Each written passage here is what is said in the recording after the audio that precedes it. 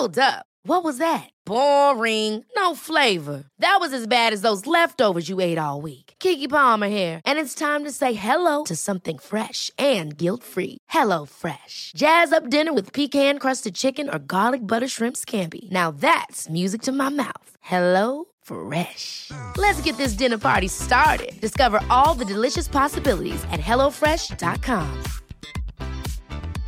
Hey, I'm Ryan Reynolds. At Mint Mobile, we like to do the opposite of what Big Wireless does. They charge you a lot, we charge you a little. So naturally, when they announced they'd be raising their prices due to inflation, we decided to deflate our prices due to not hating you.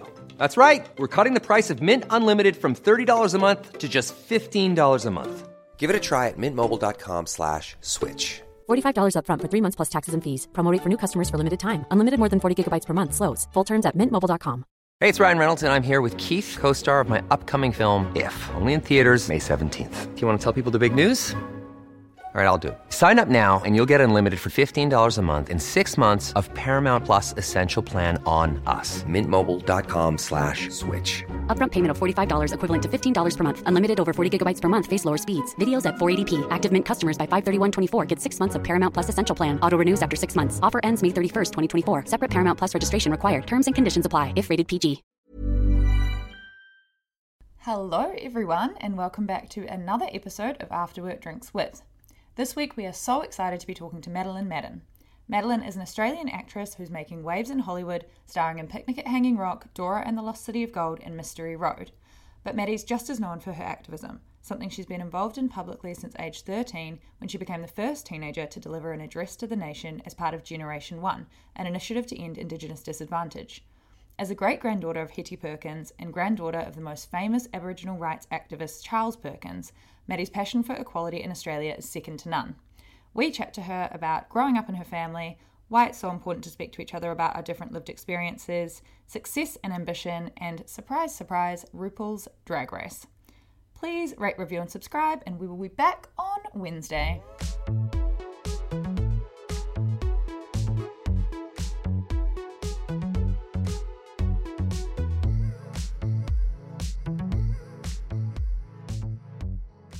Hi, Maddie. Thank you so much for joining us. We're so stoked to have you on the podcast. Hi, ladies. Thank you for having me.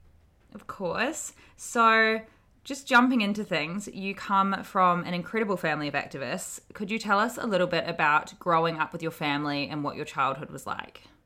Yeah, of course.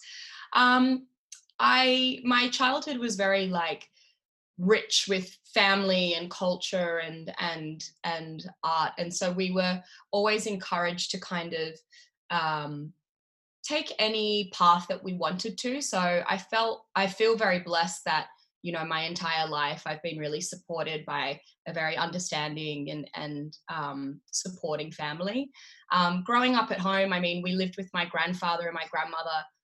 So my grandfather, Charlie Perkins, for, you know, the first 4 years of my life.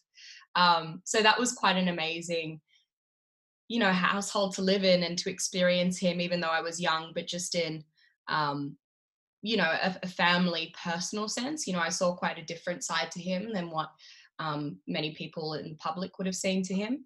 But I've had a very wonderful childhood. I'm one of 6, so I've got a lot of lovely siblings, which has been, you know, a massive blessing during particularly this whole COVID experience. So, yeah, you know, I think everything that I've done in my life is because of my family and the support they've given me. Amazing. And like you say, there's a lot of kind of performing arts and dancing and acting and things in your family.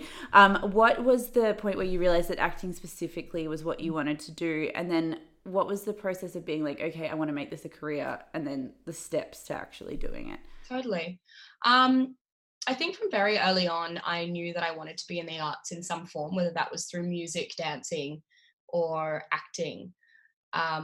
My mum is a curator, so we would always have, you know, artists around, or dancers, or, you know, people that were very involved in the creative art scene in Australia over at our house all the time. So that was a really inspiring for me, just seeing these incredible, beautiful, creative people just, you know, taking us in, but not treating us like children ever. Like, we were always asked what we thought about what was going on in the world, or, you know, very appreciated. And I think for me, I was like, this is who I want to be. These are the people that I want to be around. And I had quite a difficult time in school.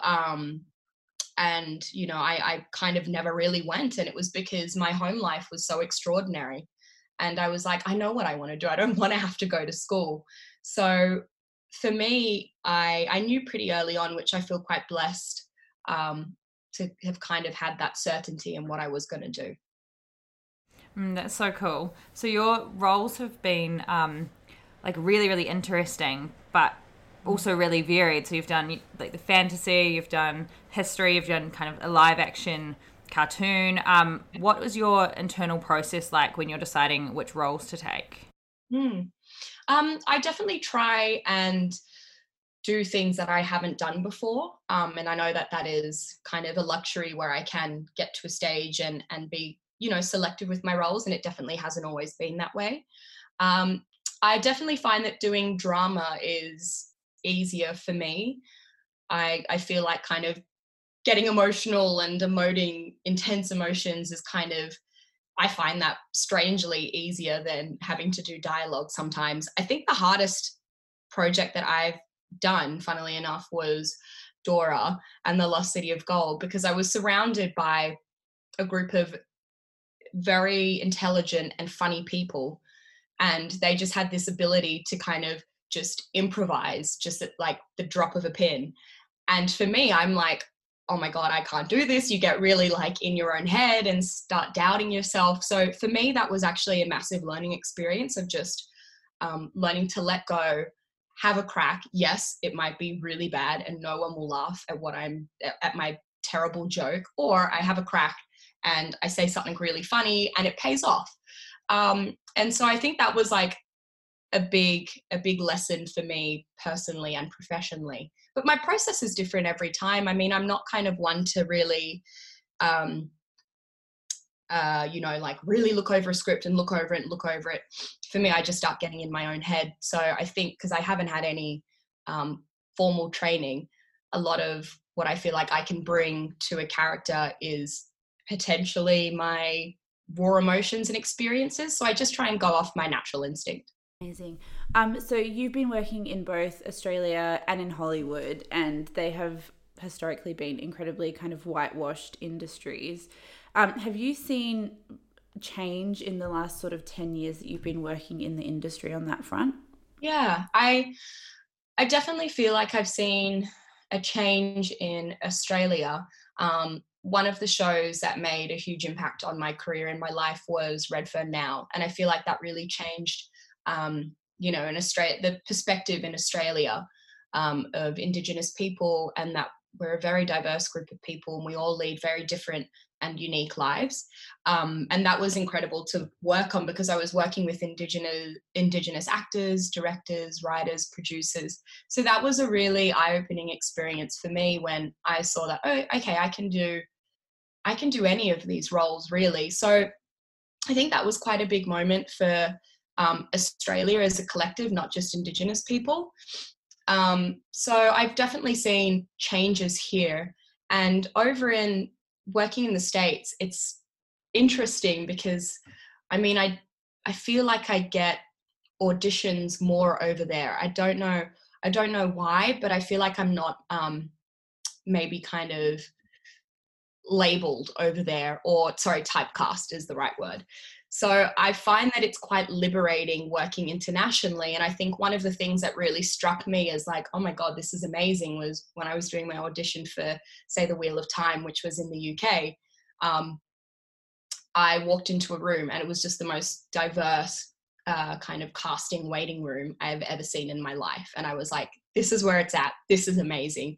And I kind of, pretty much my goal is I want to help elevate Indigenous voices and faces and, you know, encourage and celebrate diversity on screens. And there's been all this conversation in recent years about making the film industry better for women. Is that something that that's translated to you? And have you found it, the casting in Hollywood different to Australia in that sense?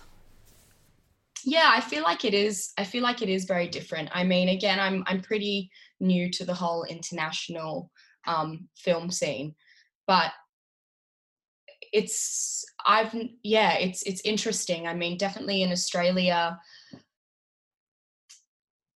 yeah, it's kind of a tough one because my experience has been being an Indigenous woman in the film industry. So generally that's kind of like a double whammy of the struggle sometimes.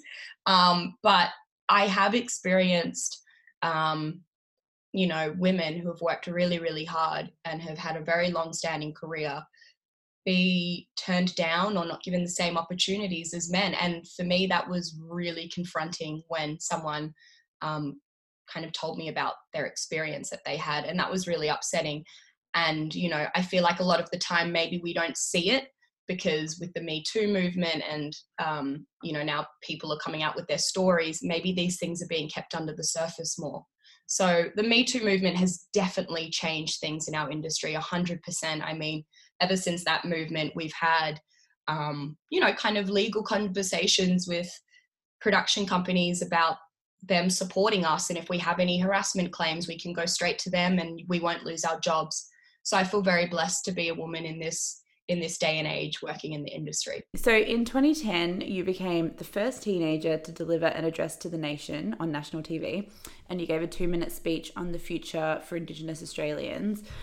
It's kind of an amazing feat for a teenager, which made us wonder if you were like especially mature or you touched on high school, but like what were you like as a teenager? Were you different to your peers because you were just very advanced? I mean, I feel it depends who you're talking to. I was definitely a very strange teenager and child. I think I was just pretty out of control, but not in a sense of like I was wild. I just kind of didn't really conform to I guess where my peer group was at. And so for me, that was a real struggle. And that's why, I did have the opportunity to do the address to the nation because, again, from my childhood up until now, I've always been asked what I think about what's going on in the world. And so when I was, I think, 12 or 13, I was like, this is something that I feel passionate about. And it's something that I've lived my whole life experiencing. So why not say something about it? And then at the moment, I didn't quite understand the gravitas of the situation and how big it really was and what it meant. And now looking back on it, I'm like, whew, it was quite a lot to be, I guess, that fearless at the time. And I mean, just that's why I've loved acting, because for me, it's always been an escape from, say, what has been going on in my personal life. When you said earlier that you didn't really enjoy school, why was that? What was that in reference to? Totally, yeah. I experienced quite a lot of racism when I was in high school. So for me, when I was in school, I never really felt like I was a victim of bullying. But now coming out of school, I'm like, 100% that was bullying, and I was a victim to systematic racism. So I just didn't really ever want to go to school because I just didn't feel like I just didn't feel valued there, and I didn't feel like I was as smart as everyone else. And that's why, creatively, I felt like I was very intelligent. And that's why I preferred to work rather than being at school. And also, again, just being treated like an adult, which you are on film sets. So I think maybe I have a problem with authority. I don't know, but... That's so funny because one of my good friends is an actress. She lives in New York, and she was saying she was on, have you ever seen The Whale Rider? It's a New Zealand film. Yes, so she was the lead character on The Whale Rider, and she was saying that she was 13 when she got that role. Then she was nominated for an Oscar, Best Actress, and then she was like going back to school after that. I was like, I can't deal with this because I don't want to be told what to do every day. Totally. It's kind of that weird thing. I mean, I'm like, I don't want to be told what to do, but it's like part of my job is I have a director that tells me what to do. So I'm a bit of a walking contradiction, but it's more of a collaboration with what we do. So yeah, that's why I kind of had a difficult time with school. Yeah. So your grandfather, as we touched on before, Charles Perkins, and your great-grandmother, Hetty Perkins, are two people that, Australia's education system is like woefully ignorant or quiet on a lot of the issues around Indigenous Australians, but everyone knows Charles Perkins, everyone knows Hetty Perkins. What was the kind of like lessons or legacy that you learnt from them, either directly or kind of indirectly from having them in the house? Totally. Or your grandfather specifically? Totally, yeah. I never, my great-grandmother passed away before I was born. So unfortunately I never got to meet her, but definitely she was very much, still living on in my grandfather. And I think she instilled in him a really good work ethic and a fire in your belly and doing what's right and standing up for your people. And that's definitely been passed on, throughout generations. And I feel like I definitely carry some of his characteristics with, that fire in the belly. And that's something that he would always talk about. I feel very proud of their legacy and what they've done and how they've helped people's lives and changed Australia. And that's something that I kind of want to do in my own different way. So yeah, your grandfather is obviously an incredible activist, really well known in Australia. But I was reading a piece that you and your mum did, and you talked about how your grandmother was also pretty incredible because she married an Aboriginal man in the 1960s as a white woman in Australia. Yeah. Do you know much about how the relationship was viewed by the wider community at the time? Yeah, I mean, I think it was definitely frowned upon and, it definitely wasn't the normal kind of thing. It's pretty amazing. We've got a German background on my maternal grandmother's side. And even her parents were very supportive and, they lived out in the country in South Australia. So for them to even be accepting of this was pretty remarkable. And for my nan to go through what she went through. And I feel like that's something that, gets overlooked sometimes, the role that particularly women play, and for her, non-Indigenous woman, the struggles that she faced and potentially being ostracized from her community. I know that when my mum was born, the midwives and the doctors, they thought that she had been pretty much raped because they're like, when my mum came out and she had darker skin, they're like, why would you have a baby that's black, pretty much? So that was like really full on for her. But she is an absolute powerhouse and she's just like a solid unit, and I can see why her and my grandfather would have been such a good match. So there's such an incredible movement now with Black Lives Matter online and in person throughout the world. And it's kind of prompting people to take a closer look at their own behaviour and their country's behaviour. And I think it is forcing people to look at the problems that exist in Australia. But do you get frustrated seeing maybe how much Australians are focusing on the US and acting as if it isn't such a huge problem at home? Absolutely. Yeah. I mean, it's that kind of thing where a lot of Australians are so horrified about what's going on in the States and going, oh my God, look how crazy that is. It's a broken system or whatever. But it's like that is happening in our own backyard. And, even with the turnout of the Black Lives Matter protests around the country, it just shows that we all are seeing the injustices that are happening around the world, the systematic racism and the oppression. But, it's quite a scary time and a very confronting time, but also an exciting time because, you feel like this is a time for real change. Things are so messy at the moment with COVID and the Black Lives Matter movement. I feel quite, exhausted by it, like a lot of people do, but also really liberated in the fact that I feel like, hopefully we will get some change out of this. And hopefully people can, have a look in their own backyard, particularly in Australia.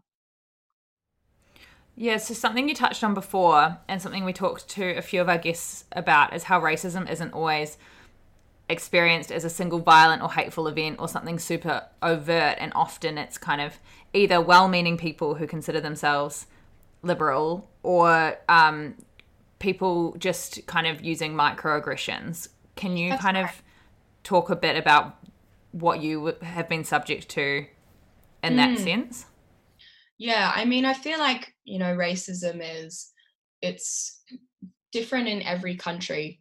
And I mean, I can't really speak for what the experience would be like in other countries because, I'm not from there, but I know definitely in Australia, and from what Americans have told me and Brits have told me that have traveled here, and everyone else, is that Australian racism is quite just open and in your face and there. Like, you really don't have to scratch the surface that to find it. I noticed that moving from New Zealand as well. Yeah. It's like, exactly. It's way more, you're way more open over there. That's right. And it's actually, I mean, it's confronting because it's, in my experience, people have just said it so casually or to make a joke and people think it's funny. I think it's such a big part of Australian culture is how racist really it is here. And, I think if you're coming from other countries where racism is bad, you're like, okay, but it's kind of, in other countries, it sits under the surface a bit. But here it's just out in the open, so, yeah. It's that time of the year. Your vacation is coming up. You can already hear the beach waves, feel the warm breeze, relax, and think about work. You really, really want it all to work out while you're away. Monday.com gives you and the team that peace of mind. When all work is on one platform and everyone's in sync, things just flow. Wherever you are, tap the banner to go to Monday.com.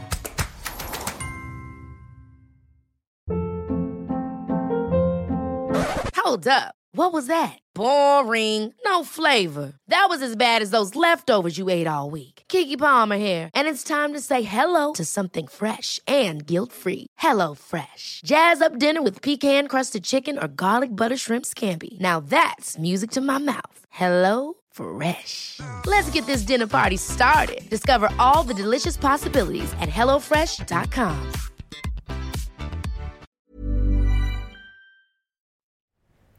Is it something that growing up, was it something that you literally had to, so we've talked to a couple of our guests and they said, I mean, obviously you come from a line of activists, so maybe it's a little different, but they said that literally we spoke to a woman in the US a couple of weeks ago and then another woman in the UK, and she said their parents actually had to have conversations with them and sit them down and say, A, this is why life is going to be different for you, and B, you're going to have to work so much harder than your white peers to just even be considered for anything.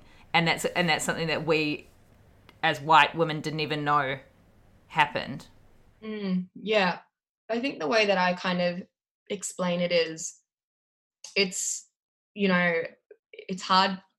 A lot of people say it's difficult to just get a seat at the table. For us, it's just hard to just get a foot in the door to get to that table. It's like the extra added element of just even being considered for a position or a role is really difficult. And then that's without even going into, being selected for something. Like, I know even in acting, just getting an audition is hard, and then it's being considered for the part.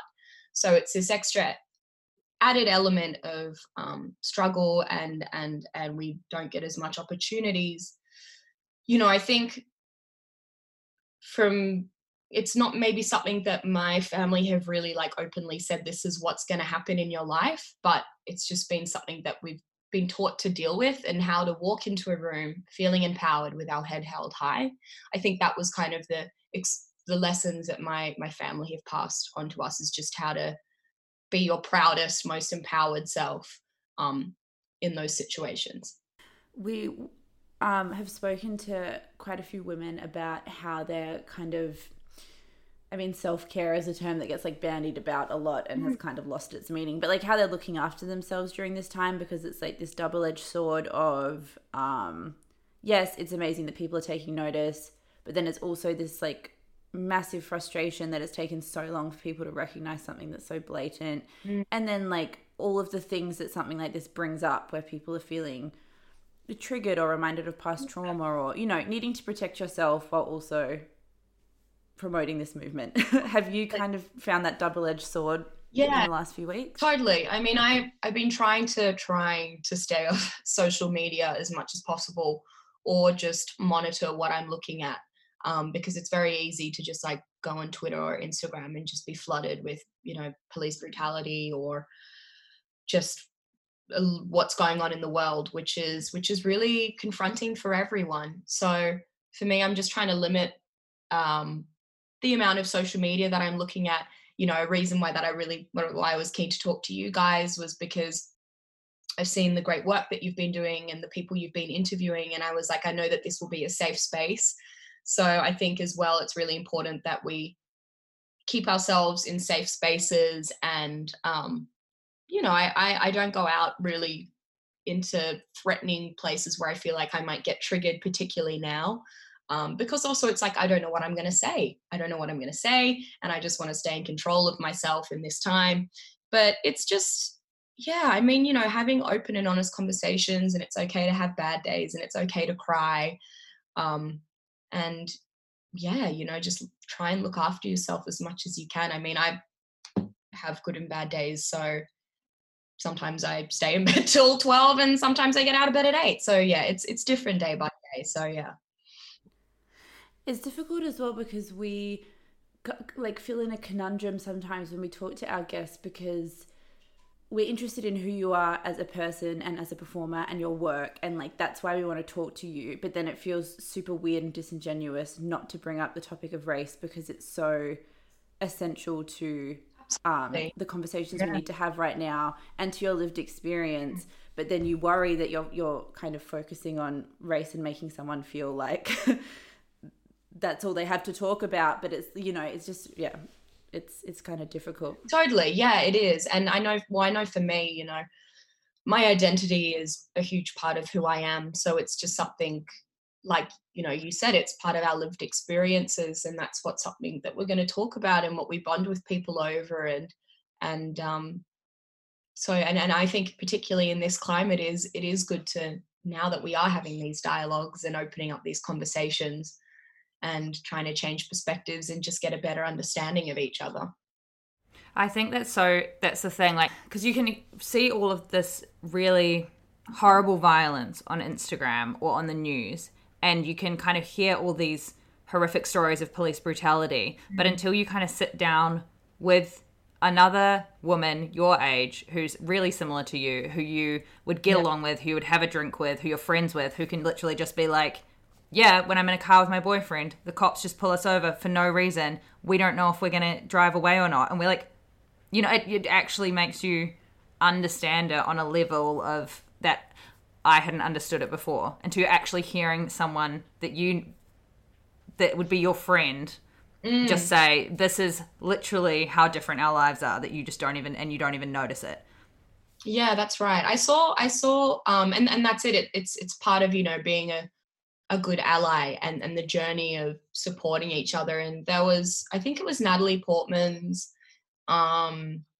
she did a post on Instagram like maybe a couple of weeks ago when everyone was talking about defunding the police over in the States. And she just wrote a really great kind of post just saying when people were saying defund the police, all of a sudden I was really scared and I felt like I wasn't protected. And she's like, but then it occurred to me that the police make my friends of color feel that way. And it was just, kind of her being honest about that and open and being like, this is what my friends, now I can have some form of an understanding, and I need to change, my perspectives and my attitudes. And I was like, that's a really honest and humbling thing for her to say, and to also share with other say non-Black or Indigenous people, of just being like, it's okay to feel a bit scared, but it's good to be honest about it, and change is coming and we need to just unite together and support each other. Yeah, I think white women especially now are really, we especially are reassessing everything. It's just every single thing. And I think people feel ashamed. I think there's a huge amount of shame once you start reading it, that you could be just walking through life just completely ignorant and unaware. I'm thinking about when I was 15 and I was shoplifting, and they were like, whatever. Or even when I was at school and I would wag school and the teachers would pull me into the room and force me to sit my exams. And I was like, that would never have happened if I was like not white, I don't think. Even my sister, her name is a Māori name, and she said that her teacher talked to everyone else in the class about going to uni except for her and the other 2 brown kids. Yeah. And I was like, it's like so crazy when you think about it. Totally. And it is just that kind of like, again, same issues with like being at school and stuff. It's just like, again, feeling undervalued or just not considered for anything. That's why, like when people say with opportunity, that's a perfect example of that. I mean, like me and my sisters, something that we like to do when we walk our dog is just like walk around our neighborhood and just like look at houses and look how nice they look and all that kind of thing. And my sister was like, if we wouldn't be able to do this if we were guys. Like, there's even like we wouldn't be able to walk around our neighborhood if we were Indigenous guys. And I was like, oh my God, you're so right. Like, so it is crazy it's definitely these times make really all of us, just think about life and what's going on. Yeah. Moving on to kind of something we were talking about in an episode this week, we kind of had a meltdown about the meaning of life and just success in general, and how we have kind of started to give up on the idea, or our generation, that if you achieve enough, you'll be happy. And there's this whole millennial burnout thing going on. What's your relationship with success been like, and ambition? I think I'm a very ambitious person, but in the sense that I kind of run my own race, will try to. So I try to not look at what other people are doing, just because I know that that's just not good for me and the person that I am. But I think with success, it's a tough thing. I think they're 2 different things. And like you said, having the kind of success burnout, I totally agree that is something that our generation is experiencing, and because it's so expensive to just like get a house now.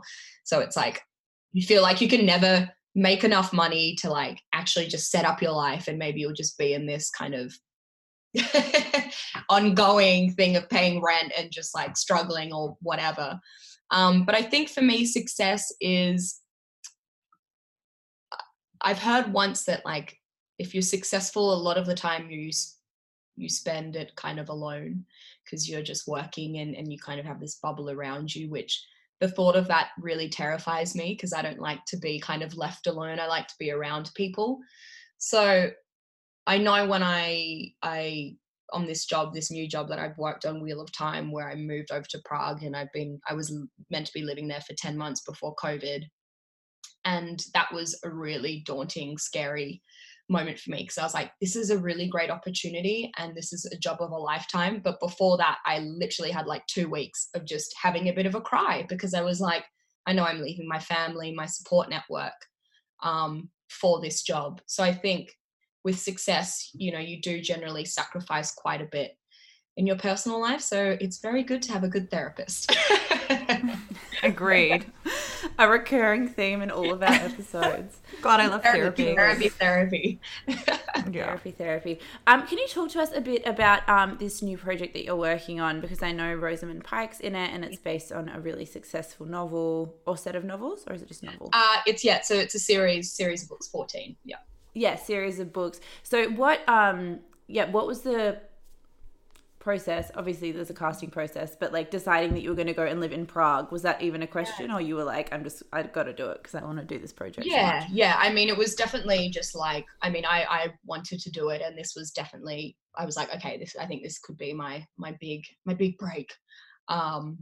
And it was definitely like, I was not going to turn it down, but it was just a really intense time. I mean, I had about 2 weeks to prepare before I left. So that was saying, leaving my partner and in Australia and all of my family, and packing up for 10 months. So it was... That's a long shoot, 10 months. Yeah, it's a really long time. It's a really, really long time. It's because, they're big fantasy episodes. So it takes quite a long time to shoot with, a lot of battles and that kind of thing, and locations and stuff like that. So I was terrified going over there, because I hadn't met anyone. And so I guess it was kind of like starting at a new school, but on a different side of the country, a different side of the world. But, you know, when I got over there, I was surrounded by the 4 other people that are kind of my age. We're like brothers and sisters. I mean, we're all thrust into this very foreign, strange kind of situation where we really only had each other. And so we became extremely close. And then we've got Daniel, Henny and Rosamond, who have just been the most incredible leaders and have given us so much support and guidance. So I was terrified, but it's actually been one of the toughest, challenging, but really empowering experiences of my life. Yeah. And it's a huge undertaking as well, because it's a massive series that people are so invested in, and it means so much to them. And, you know, I was terrified when the casting announcement was going to be made, because, you know, sometimes you don't look like what people envision the characters to look like. So I was expecting, you know, this kind of wave of, I guess, hate and abuse, but but the complete opposite, which was really nice. I'm sure if I went digging, I would find it, but but it's been quite a eye-opening experience. Sorry, that was a really long answer. No, that's Love great. That. I was very excited to read that you're a Drag Race fan, because rewatching it has been all that's getting me through COVID. I feel like everyone has their own like emotional reason for being so invested in that show, and I was wondering if you know what yours is. Oh, I mean, me and my sister always say it to each other, but I like even get emotional just thinking about it, like Jinx Monsoon, like her kind of beautiful just awe about her. And I think what I really love is just the queens that maybe don't have a lot of money or don't have like the nicest clothes, but they just have that like incredible confidence and just that ambition and that drive. And again, that's what, you know, got RuPaul to where RuPaul is. And I just love that. But I also, you know, in the LGBTQI plus community, there is just that sense of, yes, again, community and love and mothering and taking people under your wing and making your own family, which is just so special. And I think a lot of those fabulous queens have experienced a lot of trauma and discrimination in their life, and they've turned it into something beautiful and have, you know, taken in hate and have gone out with love. So for me, that's what I love about Drag Race, and I cry all the time. I always say to people, I'm like, it's such a wholesome show. I'm like, you don't understand. It's not crude or lewd or like, it's so wholesome and like nourishing. It is. It's wholesome, and just like even the hosts that they have on, like I remember when like, you know, Gaga came on, I think it was like season 9, and that was just when she came back and gave the queens one by one just like a bit of positive feedback. I was like, that means so much to people. Just that one thing of like kindness and just going, you're amazing, and that encouragement, like that goes such a long way. And that's what I love about that show so much. Yes, I'm still trying. I watched season 9 and I'm watching season 6, which is supposed to be the best one. Yeah. Isn't season 6? I said 9 wasn't the best one to start on. So 6 is like Adore and Bianca and oh yeah. Oh my god, yeah. Courtney. Oh yeah. Yeah. I just watched All Stars 2 again, which I think might be the best season of all time. I love UK Drag Race. That's just we met Bag of Chips. Bagger. Yeah, I met Bag of Chips at a party. And I've never asked anyone for a picture in my whole life. Well, you didn't ask her. Like, I had to. And I was like, Izzy, I drank like 6 margaritas. I was like, Izzy, I can't tell you. I'm just freaking out. And she was like, go and ask her. And I was like, I can't. And then she was like, my friend wants a photo with you. You're an amazing wing woman. You are an amazing wing woman. I'm so jealous. My sister will be so jealous. I know. And I'm like, excuse me, bagger. I like don't know what I'm saying. Especially in like the Kiwi, like Aussie accents as well. Like, yeah. I just love it. Bag of chips. Okay, well, we're going to wrap this up now, but as you're part of our After Work Drinks With series, literally because we want to have a real after work drink with you if it wasn't for the stupid lockdown, we just wanted to ask you what your favourite bar is and your drink of choice. Ooh, my favorite bar. Okay, my drink of choice would definitely be a margarita. And good choice. My bar. Oh God, I don't even really know. I mean, just anywhere where the drinks are good and relatively cheap, and there's low lighting. That's good for me. So, yeah, I'm not very picky in that sense, but yeah, definitely a good margarita. What's your guys' favorite drinks in bar? Margaritas. And where did we drink? Where do you live, Sydney? Sydney, yeah. Where did we used to drink the courthouse in Newtown? Oh, in Newtown. Yeah, the 40. We were always there, or we'd always go after work. We'd go to the Dolphin. Oh yeah, in Surrey Hills. Yeah. Oh yes, I like a good pub, like a good beer garden. Yes. A good pub. I feel like I kind of go more to pubs than I do to a nice. The Cricks is good. The Cricketer's Arms. Arms. I love the Cricketer's Arms. Yeah. I'm gonna say the Cricketer's Arms is probably my favorite pub in Sydney, just because it's that classic old Australian warm, nice pub. Yeah, it feels very hot. Yeah. We went there for like a really boozed up, sad Valentine's Day. Do you remember, Izzy? Oh, did we? What, just me and you? Yeah. Me, you, and Tilly. And I tried to hit on the bartender, and then he had a crazy name. He had a crazy name and a girlfriend. And a girlfriend, but it was mainly the name. Nice. It was mainly the name. What was his name? I'll tell you it, but we'll beep it out. His name was...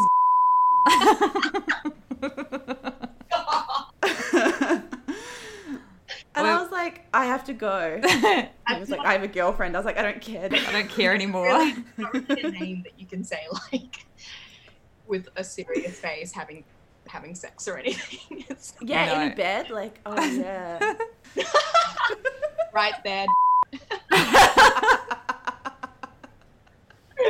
Why is that anyone's name? I don't understand. Like, surely you go back to the drawing board and be like, let's keep thinking. Yeah, or surely by the time you get to, like, obviously over 18, you're like, okay, I'm going to change it now. Yeah. Yeah. Time to change the name.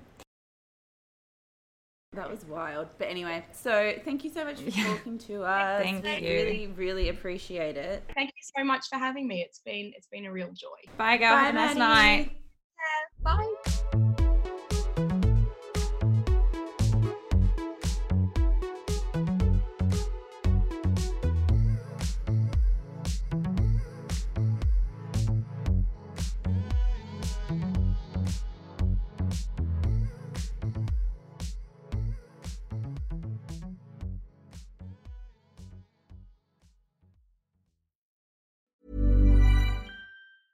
Ever catch yourself eating the same flavorless dinner 3 days in a row?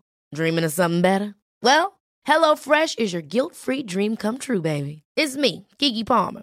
Let's wake up those taste buds with hot, juicy pecan-crusted chicken or garlic butter shrimp scampi. Hello Fresh. Stop dreaming of all the delicious possibilities and dig in at HelloFresh.com. Let's get this dinner party started. Even when we're on a budget, we still deserve nice things. Quince is a place to scoop up stunning high-end goods for 50 to 80% less than similar brands. They have buttery soft cashmere sweaters starting at $50, luxurious Italian leather bags, and so much more. Plus, Quince only works with factories that use safe, ethical, and responsible manufacturing. Get the high-end goods you'll love without the high price tag with Quince.